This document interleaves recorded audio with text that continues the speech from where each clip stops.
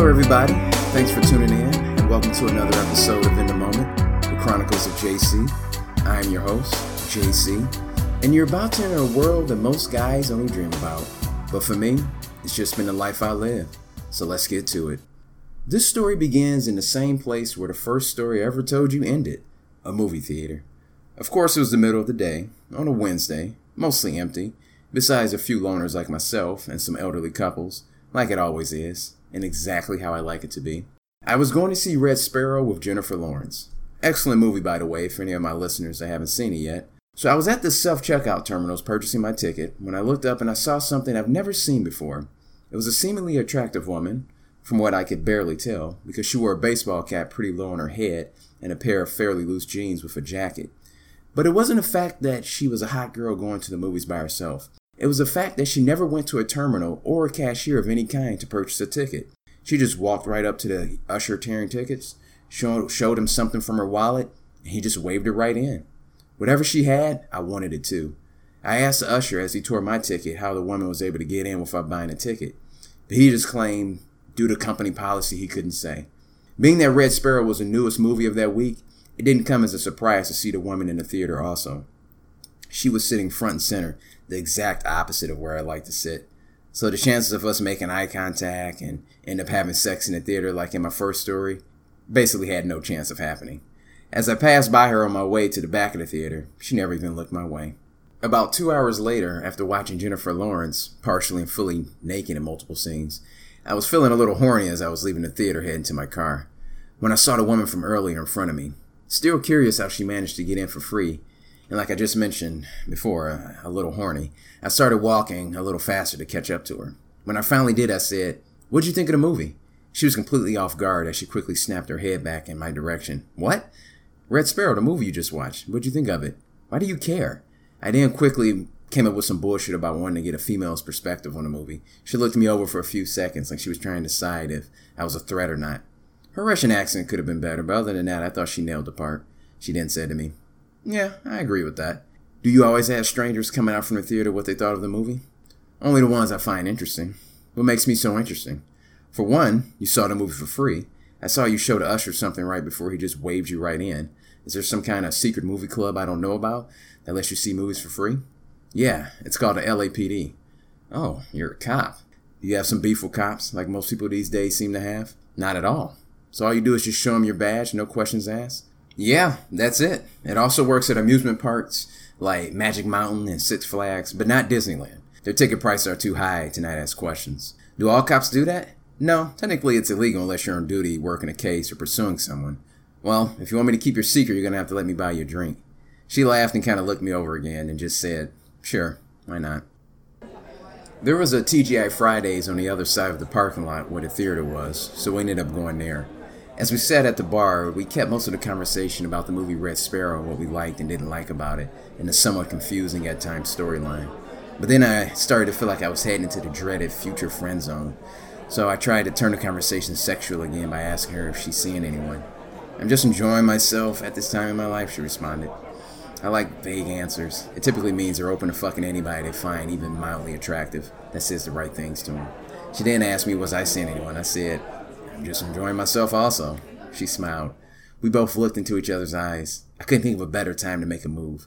I looked down to her lips and back up to her eyes. A move I always do now that I learned from the pickup artist Dynamite in episode 4. I went to kiss her, then suddenly she just pulled away from me. "What the hell are you doing?" she yelled at me. "I was making a move." "What? We just met like 10 minutes ago." "I'm sorry, I guess I read the moment we were having wrong." "It's okay, just don't do that again." I tried to start talking about the movie again or just about anything she wanted to talk about, but the moment we had was gone and wasn't coming back, at least not then. I made some excuse about needing to leave for work. We did exchange phone numbers, but I had no intentions of calling her and just got out of there as quickly as I could. Feeling like I needed to make up for the failed attempt earlier in the day on, well, let's call her Tina for the sake of telling this story, because I don't want to use her real name, being that I'm pretty sure she's still on active duty with the LAPD. So, to make up for my failed attempt on Tina, I find myself at a bar in Studio City with a really small dance floor, trying to run game on any girl that threw a smile my way. As I was working on this Hawaiian-looking girl who talked way too loud, even in a bar setting, out of the corner of my eye I saw her, Tina. I couldn't believe it. Of all the overpriced bars in all the cities in all the world, she walked into mine. She was almost unrecognizable compared to her dressed-down version I had a drink with about 4 hours ago. She certainly didn't have a baseball cap pulled down over her forehead like before. Her hair wasn't quite as long and flowing like I usually like it, but more like a long Katie Holmes pixie cut is the best way I can describe it. She had on a black cocktail dress that complemented her body at every angle from what I could tell. Toned legs, proud ass, and perky breasts. Her arms even had some muscle definition in them, probably from wrestling so many grown men to the ground while on the job. Visually strong women make me horny sometimes because I just know they'll fuck my brains out given a chance. She was standing over at the bar with one of her girlfriends, talking amongst themselves, but really just waiting for the right guy to come along. Now was the perfect time to try and make up for earlier. I started to make my way over to him when some guy beat me to her. The guy, I have to admit, looked kind of menacing and for surely was going to be aggressive and not take no for an answer and just move on. I hadn't been in a bar fight since college, and from what I remember, it didn't go too well for me. I didn't lose the fight, but I definitely didn't win it either. So I stopped and stood back for a minute and thought I'd let the trained cop handle the situation. As I knew he would, he approached Tina in a very aggressive alpha male way. He got right in her face and even put his arm up to the bar blocking her path if she wanted to leave. She surprisingly let him continue talking and staying in his matter for a few minutes. Then, he took his other hand and placed it on her ass. I started to tense up and thought for sure I was going to have to intervene and hopefully be able to look like a hero. I started again to make my way over, but stopped in my tracks when I saw Tina take her hand and start rubbing it up against his cock.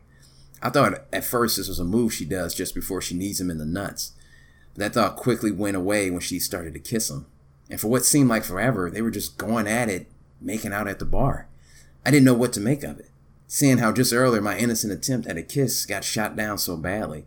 Then I thought, well, maybe that's her boyfriend or some guy she's messed around with in the past. That would certainly make some sense. I still tried to talk to some girls in the bar even after seeing that, but just couldn't get those images out of my mind of Tina and that guy.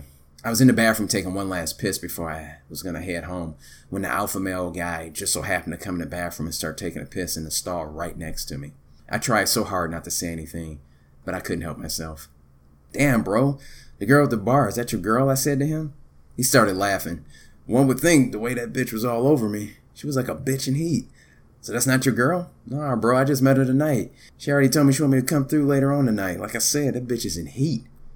Well, Tina certainly wasn't in heat earlier today with me. I started to think maybe she has a certain type, and I'm clearly not that type. And that guy, for whatever reason, was. I did a deep dive into her social media accounts once I got to my car. I couldn't even wait until I got home to find some answers to this mystery. After looking through several of her accounts, I noticed something about all the guys she talks to seemed to be like the guy from the club. Not physically necessarily, because it was a mix of different ethnicities and facial and body types. But they all had this alpha male-like thugness about them. You could just tell by the way some were posing in their pictures, next to souped-up trucks and sports cars. A few were even posing with their guns. And all of their eyes just had that look of violence in them. Why would a well-to-do police officer of all people want to hang around men like this? But finally, I came across something on her Facebook page that gave me my answer. It turns out Tina was a long-standing member of a rape survivors group. On their website, some members have their rape survivor stories posted for people to read. I read Tina's. It was how I thought it would be, which pretty much consisted of an older family member of hers that violently raped her when she was about 12 years old. Even before the rape, this guy already had a history of violence, not only against women, but also on the street. She stated in the post he was a member of one of LA's most violent street gangs in the 90s. Fortunately, he was killed in prison while serving time for the rape of Tina. She had his mugshot picture from prison also posted on the site, and he looked as menacing as one could look. Bald head, tattoos all over his neck, and probably over his body. But most importantly, he had those eyes. Those dark eyes that just screamed violence. As I was now beginning to understand Tina's psyche and her choice in men, it made me think of a classic Loveline episode with Adam Carolla and Dr. Drew. When a female caller asked the host why she was always ending up with guys that are aggressive and violent towards her. After a few questions from Dr. Drew, it was revealed that she was raped as a young teenager by a family member. Then Dr. Drew stated that a lot of victims of trauma, particularly sexual trauma, almost subconsciously end up recreating their experience over and over again. Because their picker, as he puts it, is wired to be attracted to the very type of people that originally caused the trauma. Once I came to this conclusion about Tina, I thought about just letting her be, and hopefully one day she'll get some good trauma therapy and change her behavior, or her picker, as Dr. Drew puts it.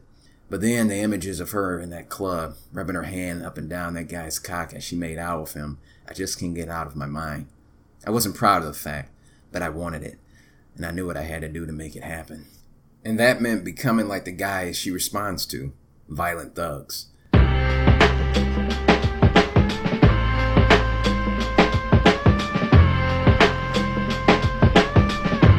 The next day I went by Walmart and picked up a couple of wife-beater shirts with a pair of black Dickie shorts. I then stopped at the gas station and got some Black & Mild cigars. Then finally I stopped by my friend's house, who actually is a mild-mannered accountant, but ironically drives a blacked-out Chrysler 300 with 20-inch chrome rims.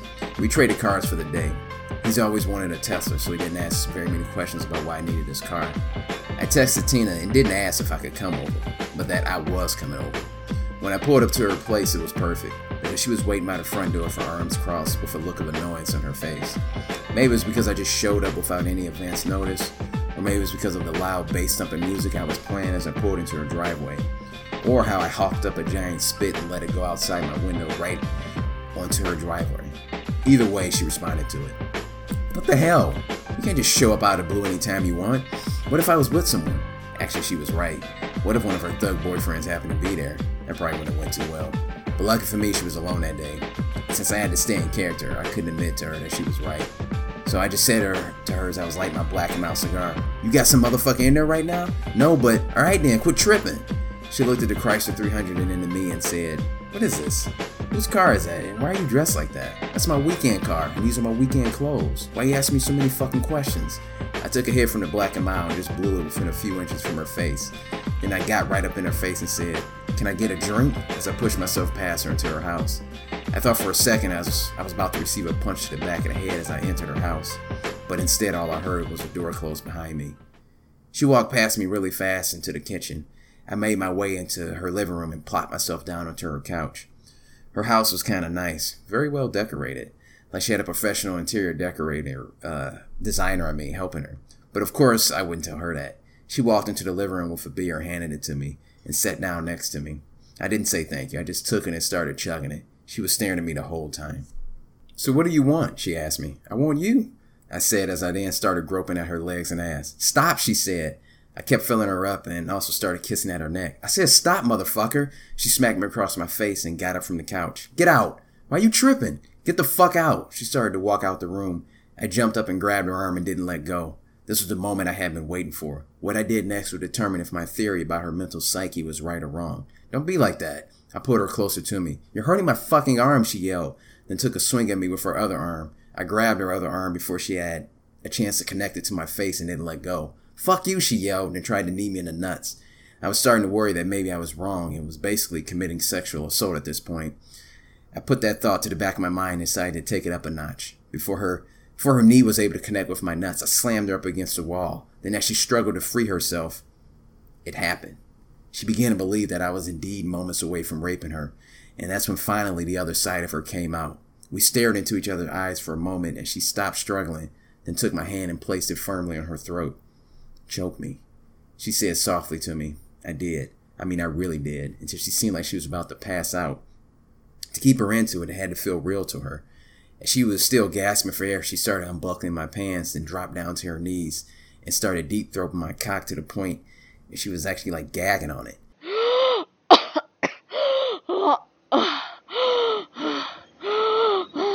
She got back up, then pushed me back onto the couch, got on top of me, took my hands and placed them on her neck, and said, "Choke me and don't stop no matter what." So I did as she rolled my dick cowgirl style so fucking hard I thought the couch was going to break in half at one point. After that, I fucked her in her ass right on the living room floor. She had carpet burns all over her knees. Then we went up to her bedroom and fucked some more, and finally we fucked in the back seat of the Chrysler 300 as I bumped some rap music. I came pretty hard in the car and made a mess of things in my friend's car.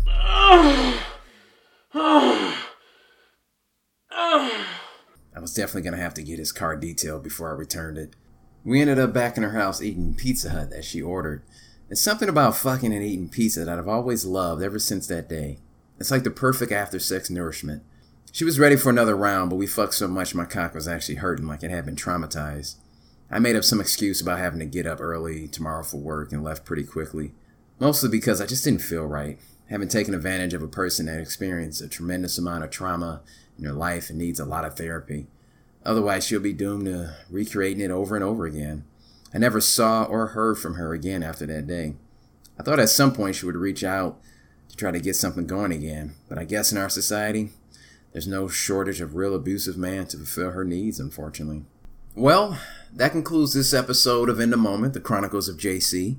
Before I go, though, I have a little announcement to make. I will be essentially traveling the world for the next couple of months for work to help cultivate some new relationships for the company, as my boss puts it. After looking over my travel itinerary and some of the countries I'll be in, like Italy, Venezuela, Brazil, Australia, Sweden, oh my God, I'm going to be cultivating some personal relationships in my free time as well. And I'm going to tell you about every single one of them when I return. Unfortunately, that will be in late October or early November. So, until then, if you want to know when new shows are uploaded or any updates on the show, go to the show's Twitter handle at the JC Chronicles. And you can email me at thejcchronicles@gmail.com. And remember, always, and I mean always, live in the moment.